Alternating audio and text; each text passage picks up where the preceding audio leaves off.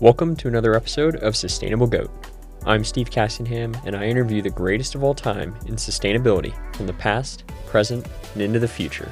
In this episode, I talk with Treva. Timepieces have traditionally been either on the luxury side or the utility side, without a direct mission behind them. Treva is a Swedish watch company, and they create timepieces that not only start conversations around sustainability, but are incredibly stylish as well. These are watches where luxury meets impact. So let's jump into the conversation with Ludwig. I wanted to start out with just a little bit about you and kind of where you're originally from. Are you originally from Stockholm? Did you grow up there? And kind of what does your early life look like? I grew up just outside Stockholm, another neighboring island to where I live now. But it's a much bigger island, and it's connected with a bridge, and so it doesn't really have that island feeling. But it was very close, and it's also very close to Stockholm. And so, did you just kind of go to school and always interested in sustainability, or did you just kind of end up where you are now? It's a good question. I think my parents were and are very outdoorsy.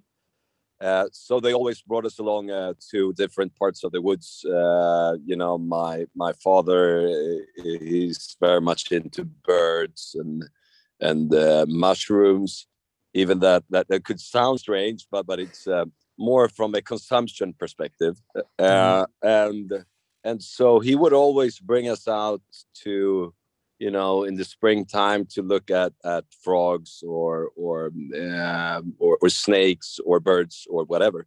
And when I was younger, I wasn't super excited about it. But then when you get older, you start to merge more towards your parents' interest. So it was a lot of focus on going outdoors. Wow, that's super cool. So I grew up going outdoors as well, and you kind of just gain this appreciation for the outdoors. I read in one, I think it was in this book, Homo sapiens, it's called in Swedish, where they talk about where that's one of the humans' biggest complexes, that we have drawn ourselves so far from nature that we have the will to get back in, but we don't know how. We're extremely disconnected from nature, and we want to go back in, but it's like a super good nightclub, but that we really want to go into, but we don't know how to do it anymore. That's such an interesting concept, because I think we've kind of slowly lost our connection with nature in such a way where we don't know how, besides just going out on a hike and kind of trying to get involved in it. But you kind of lose touch. Yeah. We can look at it, but we can't join it anymore. So education-wise, did you end up going to college? What did you kind of study? What does that look like for you? I actually went to college in England, and went to a university called Hull University. I specialized in business, and then I studied marketing for a year. So what kind of made you start Treva? And so you had four co-founders, including yourself. What was that process like? Were you guys kind of just sitting around and like, man, we need to come up with a better idea of how to make watches? Well, it started off with my brother having a watch. He was out traveling for a while, and then he came home with a watch that I thought was really cool. And I had it on my wrist, and I was thinking if it would be a possibility of making a similar watch, or actually to distribute the watch in Sweden. And then I met up my friends, and we were all like having conversations about it and about the watch industry.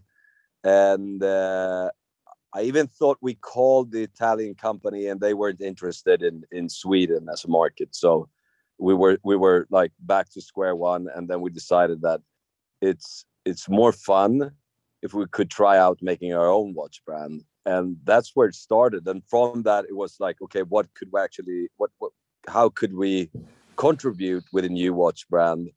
And that's when the idea of Treva came along. Like, how can we transform the watch industry and look at it from a new perspective? I mean, there's a lot that goes into starting a brand and starting a business, and finding how to create a watch. What was that process like? Because I mean, everybody has watches, everybody wears watches, but There's a lot that goes into actually constructing a watch. Yeah, but we were also luckily very young and naive. So we went to China to find a factory or producer, and we also had other daytime jobs. So it was more like a small test. And then we started off with those 400 watches. We went to our favorite lifestyle stores, and were able to actually convince them that this was like a pair of sneakers, and somehow we managed to do that, and we started to sell quite a lot. So I remember when sitting at that old job I had back then, went to the toilet, and I started to like pick and pack in the toilet, and went out to the post office to send out the watches. So that then it was we were starting to realize that this is actually a possibility to make it like go all the way. And then we quit our job one by one, and we had it up and running the first year.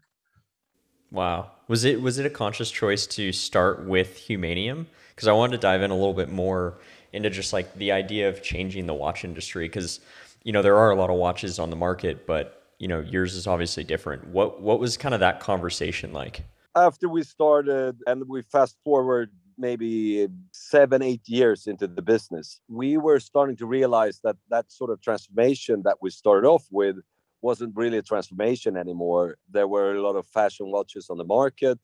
We were selling in normal watch retailers, and we also could feel that it was time for new transformation, which would be adding sustainability to the business. And back then, I met up with a friend that worked with a NGO called IM, like I am.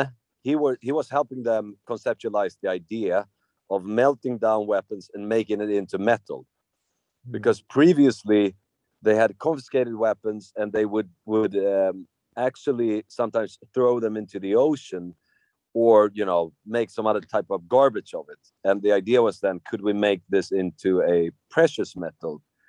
So we were there very early into the conversation, and we were able to say, like, we want to go with this, because this is exactly where we are heading. So from that, it took maybe 2 years to have the product on the market, but it was a really good it was a really good start for this new journey. And it was also quite naively, the project was a lot bigger than we would have thought it was, but it paid off in the end. Yeah, was it just kind of like something that you guys wanted to do as a fun little project? Let's see if it works, and then kind of went, wow, this is really something that we can run with. Not really, because on the strategy level, we were aiming for this new transformation of sustainability. So we could see this as a very good step for it. However, we didn't see all the obstacles that would come into making a watch in a completely new metal, filled with rust and all this. So we would have thought it would have been a 1 year project, but it took us 2 years, and yeah, we learned a lot. Yeah, what goes into actually creating a watch? How, like, what is the process from going from I would like to make a timepiece to here is one? What, just because I don't think a lot of people know how watches are actually constructed. There's a lot of different parts, and normally you would have different factories that specializes in all the different parts, but today the movement market, like, you would find a suitable movement, and you would build the watch around it. So it's like a engine for a car. So you could find that movement, and then you design the actual case around it. Hmm. And there right now, I mean, I know there's Japanese movement, there's Swiss movement. What's the difference between the two? Well, the Japanese have been making movements now for a lot of years, and they're making really good quartz movements today. They're making really good automatic movements today, and they're also somewhat drivers of innovation. So from the like showing time perspective, they're equally good. From a you want to buy into a long tradition perspective, you still have the Swiss movements that are fantastic mechanically. But from the just showing time perspective, it doesn't really matter. Yeah, I want to dive into a little bit of that tradition of watches. Like a watch has always been a status symbol. It's a way for people to show either what brand they buy or whatever that is. What was coming into that market like? Because I mean, you guys were competing against Piaget, you guys were competing against Rolex. I mean, all those guys. I mean, you were competing, but you're not competing. But at the same time, you're doing something novel. Yeah, that's a very good question. I think that's where we succeeded when we started, and I think that's where we're succeeding with our time for change strategy. That status would normally, like 1.0 of status would be showing off that you have a really big, really expensive watch. But status 2.0 is showing that I actually wear something different, and I wear something different as a statement. And when we started off, our watches were like 800 crowns, quite colorful, and they were launched, 2007, 2008, when there was this big stock crash. We also saw a lot of celebrities, especially in Sweden, showing off that, yeah, I'm wearing this because I don't want to be shown off with a Rolex or with a very expensive watch. It's more a statement to wear this plastic watch from Treva. Swatch had a similar success when they launched, and I think it was called internally that Swatch stood for second watch. So the idea was to show off that you actually wear something that's not a Rolex, but you would probably have a Rolex at home. To make a comparison to Treva and our time for change strategy, I think the new status is to show that you actually care. You want to drive change and you want to be part of a sustainable future. I had no idea about Swatch. Like that's what that stood for. That's such an interesting way to brand it. I always thought it was just a brand name. Yeah. So what does Treva stand for? Technically, it's a acronym for transforming the industry of watches. And do you feel like you guys have done that so far? Well, I think we started off really well, and then we had a period of quite conventional watches. They were still, had nice design and so on, but we weren't really in the forefront of transformation. Now we found our way back, and we found our way back through something that we all could stand for internally with this time for change strategy. And why is that important to you and the team? Like what makes that mission drive you guys forward? Because it is a hard challenge to, decide to do something different, to do it harder, to do it in such a way where, the consumer's not necessarily going to see it in the short term. Yeah, I at least for me, I would say it's a psychological aspect of branding, where, as we talked about, what is really status? Is that showing off that you are buying into tradition, or you're buying into money, or could it actually be something else and be something that could actually help the world today? And from like being a male, having a watch as more or less the only accessory, it's connected to a story. And if that can be connected to a story that's bigger than style and status, then we have something really strong. Because I see that one thing is to make the watch from ocean plastic and recycled weapons, and it has a small contribution, but a watch is still a very small product. So even if we would have made, 1 million watches, the watch itself is so small that it wouldn't equal 1 million weapons. But it comes with a story for the wearer to contribute. Yeah, got it. Yeah, and I think the story, I've always been in branding as well, and like the story is super important because you want people to care about what you're working on, because that's what gets people to advocate, that's what gets people to kind of start a movement into something new. And I think from a branding perspective, I mean, you guys are doing something completely different than what other people are doing. It's something that's not on the market, and it starts conversation, right? I mean, what was it like getting feedback from people who were wearing watches? Were they saying, "Hey, like people keep asking me about my watch. It's not a Rolex." Like, what was that kind of process like for you guys? We get a lot of feedback from people that would actually be ambassadors in the way that they would tell the story about where the watch was, how the watch was produced, and also talk about, you know, the issues that comes with weapon control, the number of shootings every day. You're making a statement.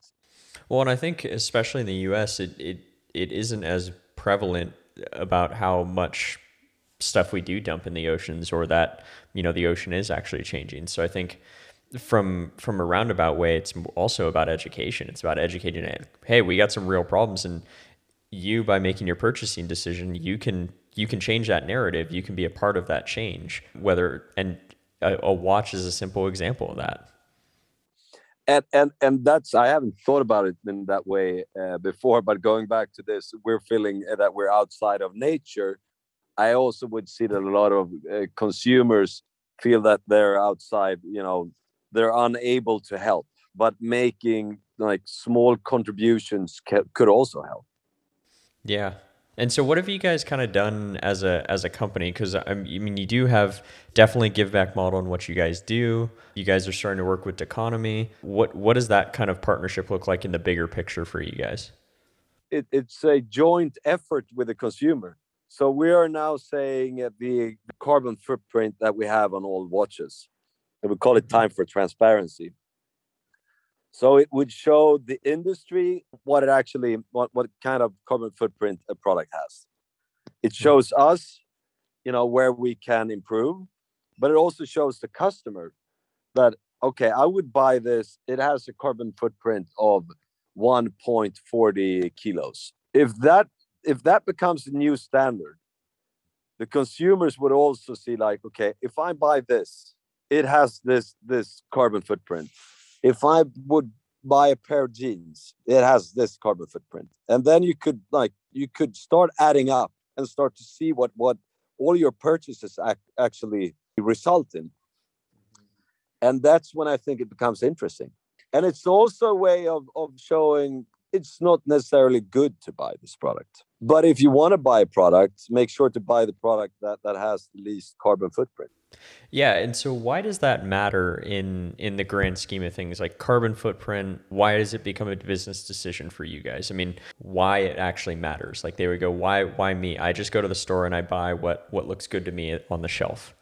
Today, for a lot of people at least, we're starting to understand that you know, if you travel around the world with an airplane, it actually pollutes the planet. If you would drive, you know, your car every day with fuel, it has some sort of pollution, but there are no numbers really.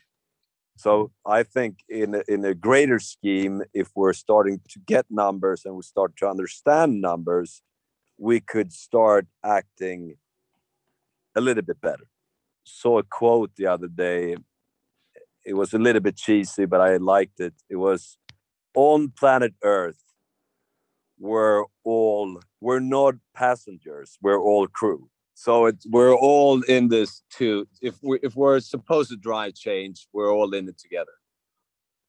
And that's when, you know, putting numbers to it actually starts to clarify it for end consumers, I think. Yeah, and I think transparency is a huge topic that I think a lot of people are starting to look at a little bit closer. I mean, part of it comes from the privacy side of internet is kind of where I think it kind of started, was the idea of like, hey, tell me what's really going on. But now it's starting to trickle down into products and why products are made the way they are, what their actual full supply chain is. Because that's the thing, like you could buy something that is quote unquote sustainable, but you know, there's the manufacturing process, there's the shipping process, there's everything that takes it to get it to that store. So, I mean, that decision that you guys made, do you see that being something that's kind of permanent in the brand to kind of say, hey, like we are transparent about this. Like we do have a manufacturing process. We try and do it as clean as possible, but it's kind of a challenge to other brands. Yeah, yeah, because I would see, hopefully a lot of other brands would go in the same direction. As you said, then you would have a future where you could see all your purchases and see what they actually contributes to. If we're transparent for our consumers, we're also transparent internally, so we could see where we can improve. Because by adding up all the steps, like transportation has this amount of carbon footprint, production at this amount, production of glass, production of metal, production of, then it's also easy to see where we can improve. That's the idea, is that it's a constant improvement. I mean, you don't know what you don't know, and if you constantly push to innovate, you're going to find new ways to do things. Do you remember the first time you got a watch made out of humanium? Do you remember seeing it for the first time? What was that like for you? The first one was actually 3D printed. No way. That was early for 3D printing too. Yeah, it was, and it felt really. It was like that was the first feeling of we made it. Like this is actually going to happen. Prior to that, I had a, I don't know what you call them in English, but when you buy gold, you buy them in like gold bars or something. Mm-hmm. Yeah. They had made one of those in the same weight as a AK-47, a like humanium bar that was filled with rust and everything. And that was also like a very symbolic feeling that like this equals one AK-47 in weight, and it was the first product to be made from humanium. So from that, we had the next step where we got the metal from El Salvador. We made it into metal powder in Sweden, and then we 3D printed it. And yeah, it felt amazing. Do you think there's other avenues for, I mean, this process that you guys have developed? I mean, not necessarily just humanium, but just the idea of being able to take materials and 3D print them. Do you see that there's a future for that outside of just prototyping? Yes, for sure. Small problem because the fine mechanics of a watch and the preciseness that you need to have all the movement and the glass and so on in the right place. So it is a bit of a challenge, but the method of taking a metal from weapons that we're doing today, or you're taking, and then you make it into a powder. Mm-hmm. And from that powder, you could reconstruct it into a watch. That process is really interesting for future developments. Mm-hmm. Did you guys, what was that process like when you guys had to remove the rust out? I mean, there's challenges when you take a new material and actually make it into a watch that extended you guys from a year to 2 years. What were some of those hurdles that you guys had to overcome in that process? Mentally, mostly, not to go ahead with. I kind of like the idea of it rusting. It Mm-hmm. contributes to the story, but we had a lot of like internal discussions about it.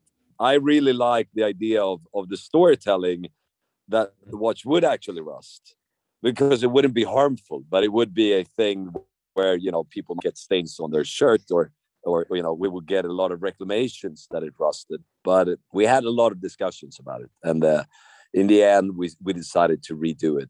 That was mostly the biggest issue was to sort of decide internally whether or not to go forward with the rusty watches. I mean, that's such an interesting idea because you think about like the patina of leather and how that kind of ages, and it shows each unique character, and that rust would do that. Was there a way to kind of put the rust inside to where it wouldn't get on everything else, or is just the way that it was die cast that it would be one piece? I have some other chemicals in the powder to make it sustain better. But Mm-hmm. it's fun that you mentioned leather, because prior to that, for a very long period of time, we worked with sustainable leather made in Sweden. where the leather got a lot of patina, and we loved it. It was tan leather. It was made organically with bark, so it had a super nice feeling, and it got a lot of patina. But we had a lot of reclamation, Mhm. and we were saying, well, this is sustainable leather. This is the way it ages. It's part of the charm. But I would say 50% of the customers would reach back to us and they said like, well, it has another color than when I bought it. And in the leather industry, you would have something called genuine leather. And genuine leather is the lowest of the lowest when it comes to branding leather. It's more or less like leather powder that you put into a new product. Really? It's so funny because a lot of brands will say it's genuine leather to say as if it's a great thing. Yeah, it's like, but it's actually it's really really shit leather. But then you're trying to educate customers to say like this is really good leather, and really good leather ages naturally, and that's actually something that's good. That was part of the discussion with the rust happening on the Time for Peace watches. That okay, then we need to educate all the customers to tell them that this rust is something that is actually very good for you, and we decided not to go forward with it. So yeah, watch band design. When you buy a watch, you can switch out the bands, which was kind of a newer concept. I think it was kind of more of that with that movement of watches that were alternatives to the brands. You have the movement watches and a lot of those other brands that kind of had that same concept. But you guys have a different approach to actually making bands. Like you make them out of different materials. So I would love if you could just dive into when you guys were thinking about watch bands, how to do it differently. We're now making our watch bands from recycled ocean plastic as well, and making watch bands of recycled ocean plastic is a lot easier than making watch cases. And then we have organically tanned leather, and that's about it. What does that process look like though when you choose either a supplier or a process? When you decide to do different colors, I mean, what does that process look like when you guys are deciding we want to go with? Because you guys have some really bold colors. What does that color conversation look like when you guys are like saying, "Hey, we have these materials. Can we push it to this color?" We have something that we call the product council within the organization. Nowadays, during the pandemic, we've all been working from home, so we've had it digitally, and it has been a lot harder. It all comes from mood boards and ideas, and in connecting it to different topics. And then there are some elements of fashion, trying to work with colors that are in style. But it's all in our heads, and especially our designers said to work with the right colors. Yeah, when it comes to, I've always been fascinated with color theory. Just the idea that certain colors can inspire certain things in people and what they actually mean. And I've always loved to pull colors from nature itself. So you get that sunset palette. How do you get that orange as it goes to blue to purple? What are those hues and color palettes? And I think technology has helped us to be able to, you could take a photo and pull that color. As you guys think about fashion and getting more into that celebrity space, if you will, are you guys trying to choose colors that are going to stick with basically that celebrity market, to have to almost people lead that market, to have consumers be like, oh, I really want that watch. What's that watch that celebrity's wearing? It's hard, especially for the U.S. market. I would say, because the in Sweden it's been a lot easier. Of course, this is our home turf. In the U.S., we've tried, and we're trying now even more. But that more comes down to advocates of different topics, especially Time for Peace and Time for Oceans, to find ambassadors that are willing to be ambassadors because they also believe in the cause.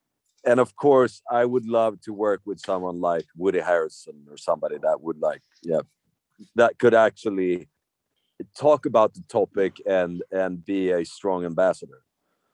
Yeah, and I noticed that you guys started doing sunglasses, and I noticed that Gwen Stefani's worn the sunglasses. Apparently, she was an advocate for that. Did you guys actually work with her on that, or was that more of just like she just happened to wear it and you guys got a photo and were just super pumped about it? We had a period when we sent out to a few people that we really thought were cool ambassadors. And Gwen Stefani was one of those lucky shots when it's like she actually likes them, and we were super excited about it. Then we had a problem not really communicating that she had it, because then we were like, okay, hey, it's all in all these magazines, but they need to say where it actually comes from. So we had a lot of exposure, but it wasn't really connected to the brand.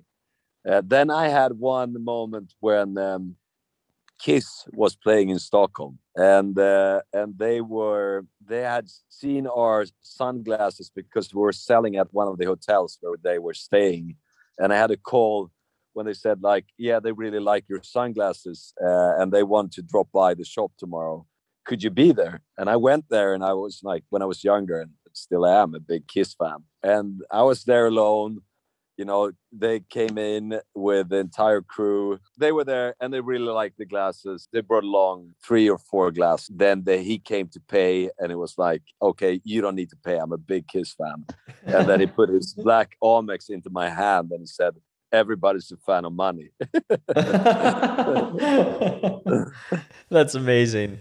And I mean, what was that feeling? I mean, for you to be able to have that experience. I mean, as somebody who's just, you know, you're creating a product to change people's mindset around wearing watches and wearing sunglasses. I mean, what was that moment like to have validation from people that, you know, you're fans of? Yeah, it was fantastic. Of course, it was one of the biggest moments.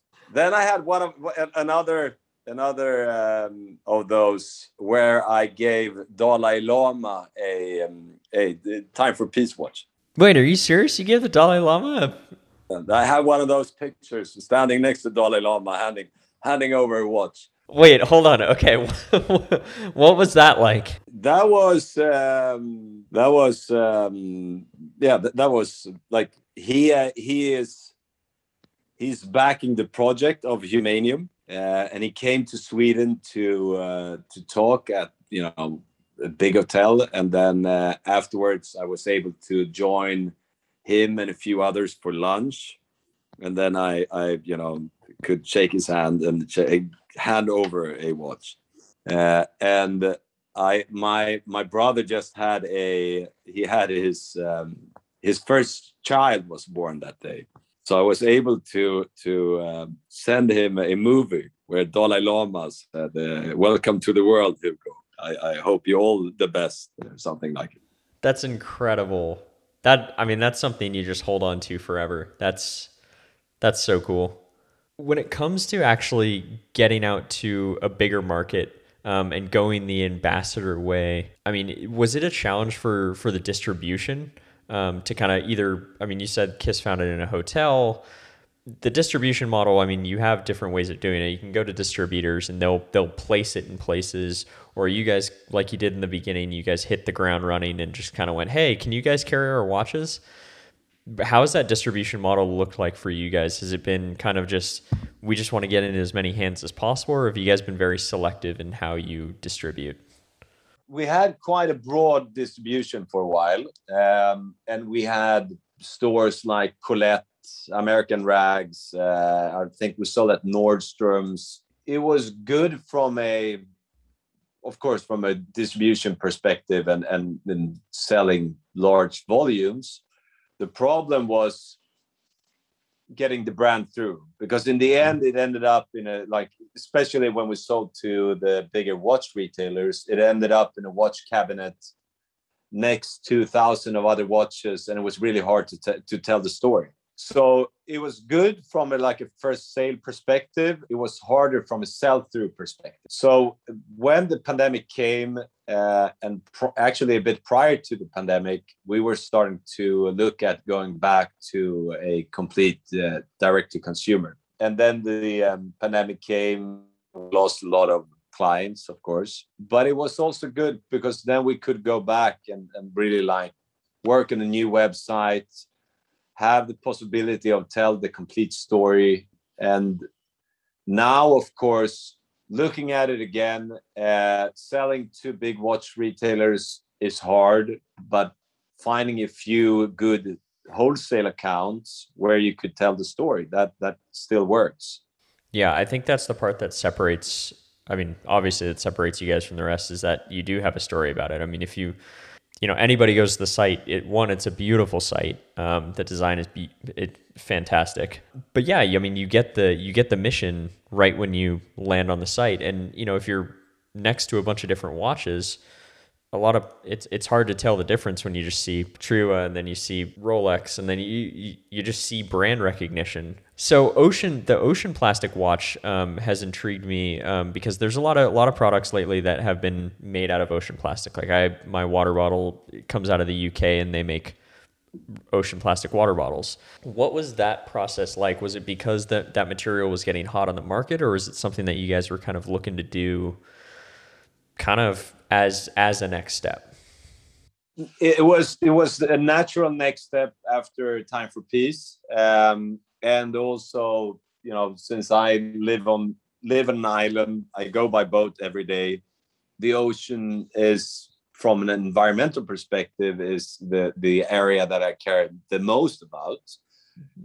So I was starting to talk to our producer and said that I really wanted to do it, and the weird thing is, during that time, and say that this was 4 years ago, there was a lot of recycled plastic producers. But when we were starting to look at them, some actually made new plastic bottles because they could say that they recycled. So they produced new bottles to recycle them and sell recycled plastic. Then we found, and this is a quite amazing organization called Tide Earth. And I think they were the first to discover how to make granulates from the ocean plastic. Mm-hmm. And the story is that we get a lot of ocean plastic that now comes in. The problem is to handle it in the right manner. Because when you get the plastic, it could be burnt as energy, or it could be landfills or whatever, and it doesn't really solve the problem. But Tide Earth managed to make granulates, so they in turn could sell to a company like us that could make it into watch cases and watch straps. So I was able to find them, and from that we started off designing, and we had a collection a year and a half later on the market. That's amazing. Well, that's really, really cool. Why the ocean for you? Like, why? I know you live on an island, you've been surrounded by the ocean, but why is it so important to you? I think I've always been, I'm a diver, I'm a surfer, the ocean is where I would love to spend most time of my life, and looking at it being polluted is devastating. And I could also see it's a very clear narrative. It's dying. Mm-hmm. It is actually dying, and trying to find all sorts of solutions that would help educate and help in a small manner making products from all this garbage is the best thing I could do from a business perspective. Mm-hmm. Yeah, and your watches are, I mean, you go diving with your watches, and yeah, was that a cool experience when you first went surfing and diving with your own watch? Yes. Yes. Yeah. It was. It also probably annoyed the social media team a bit that I was sending pictures all the time on my wrist underwater. I haven't used it. I haven't used it as much as I would like.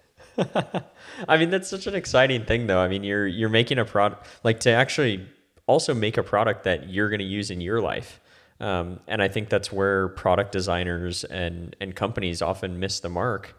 Is the best products are the ones that are designed to solve problems for the people that create them.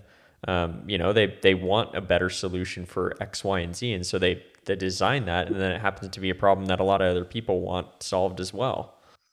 And that was one of our first mottos when we started the company, was that it was designed for ourselves, our friends, and people with great taste.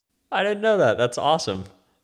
So it was sort of, as long as we were intrigued by making them for ourselves, we thought we had a good, a good way of finding new solutions or product development and so on. And so was that part of the process in starting to do sunglasses? What was that kind of shift for you guys? We were making watches in cellulose acetate. That was quite early in the history of Triva. Then looking at this material, it comes in sheets, and it's made in Italy and some other places, but mostly Italy. And when you buy one of these sheets, you have this pattern. You could have, these turquoise patterns and all sorts of different patterns. And from that, we could make our watches, but we also understood that, this is normally used for making sunglasses. So we thought, well, why not try to make our own pair of sunglasses from it? And we did 3 pairs the first year, and then we did 4 pairs the other year. And then when the company grew, we also made a lot of new designs, and a lot of people were involved. They were even more involved in the sunglasses, the sunglass design, because it involves everyone in the organization. From an accessory perspective, it's quite close to the watch. From a sales distribution perspective, it's very far from a watch. Yeah, was because it? you buy it in a completely different manner. You would, you want to try on a pair of sunglasses. You want to try them on in the store, or you want to have a website where you order home 4 pairs and you send back 3 or something. So, I mean, do you guys hope that you're kind of going to be the type of company that inspires other companies to start companies? I mean, the idea is, I mean, when you look at Tesla, for example, as an electric car company, they were hoping to move the electric vehicle industry forward so that way other companies would start making electric vehicles. Doesn't necessarily mean they're going to be the only one, but they'd be the first one you think of. Is that kind of your hope, that you're going to kind of start that movement to where other companies are going to start thinking more circular economy and circular, kind of production? Yeah, because if we can show that the consumers want it, then it would also trickle down to producers trying to find better ways of making their products, and for other brands to find new ways of making products that are sustainable. And in the end, that makes a huge difference. I was reading the other day, it was quite inspiring. I read that Volvo, they invented a safety belt, like this 3-set safety belt in like late 1960s. And at that time, they saw that they had gold, and they did a lot of tests, and they see that, okay, this actually saves lives. But instead of having the patent for themselves, they decided to have it as an open source, because like the greater good would be saving more lives. Interesting. Yeah, because I remember that Mercedes-Benz was actually one of the first ones to put it in vehicles, but I didn't know who actually created it. That's really interesting. Wow. Yeah, wow. Just thinking about like that impact, and when you go, hey, we'll just kind of create this and let the world have it. It has a much larger impact. Every single vehicle has one now, and people are much safer now as a result. That's really, really awesome. So as you guys are growing and building, what's kind of your hope for the future of either consumers or sustainability? What do you hope to see in the next like 5 to 10 years, whether it's on a consumer side, inside your company? What do you want the world to look like? I don't know. I think the discussion that we had in the beginning is interesting, that you make sustainability into status. That people actually are not from like purely vanity, but people are actually proud to show that they make statements, that they are part of driving a change. And that's where I could see it coming, like the consumer attitude of showing that you are able to make a small difference through how you consume. And that's from like our industry perspective. From a bigger perspective, of course, I would see like if we could make a big difference into saving the world in all aspects, in technology, in consumption, in general behavior, then we could have a better world in 20, 30, 40 years. Awesome. Do you remember your first purchase that you made that you knew was like a sustainably made product, whether it was made sustainably, whether you knew that it would last forever? Do you remember your first thing that you consciously went, hey, I'm going to make a choice to purchase something that is different than what most people purchase? Yes, but that's more like buying something that I really wanted, but buying it secondhand, like buying a jacket that I really wanted, and it was like, this would actually look better and feel better as a secondhand product. I love that you mentioned that. Like it's this idea of like, it doesn't have to be new. It has a long product cycle. And I love that you mentioned that, because nobody actually has, by the way, every guest that's been on the show has never mentioned a secondhand product, which I think is so interesting. It's a dangerous area when you work with new products, but it's also a way of inventing. Yeah, definitely. Where's your favorite place to enjoy nature? West coast of Sweden. Really? What about it?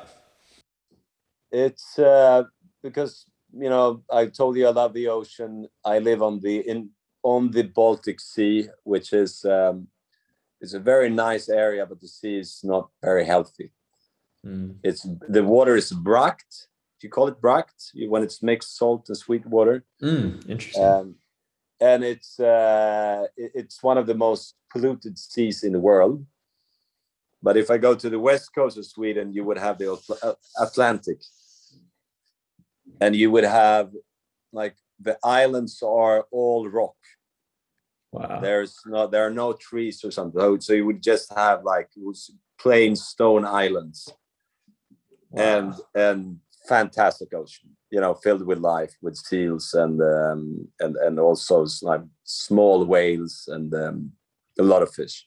Ludwig, thank you so much for just all of this. It was so great to just dive into, honestly, the construction of watches, how watches are made, what you guys made it out of, that whole story, and just your brand narrative. I think, as creative director and co-founder, of course, having that visionary side of things, I think is really, really valuable. It's really awesome, because I think you're changing the narrative of what consumption can look like and what accessories can look like. I mean, I think watches have always been, as you mentioned, a status symbol. And to be able to start a conversation of saying, hey, I stand for this, I believe in this, and this is why I wear this watch, that's really powerful. And I just want to say thanks for doing what you're doing, because it's not an easy problem. Inspiring interview. I think you're very good at answering the right questions. Thank you very much.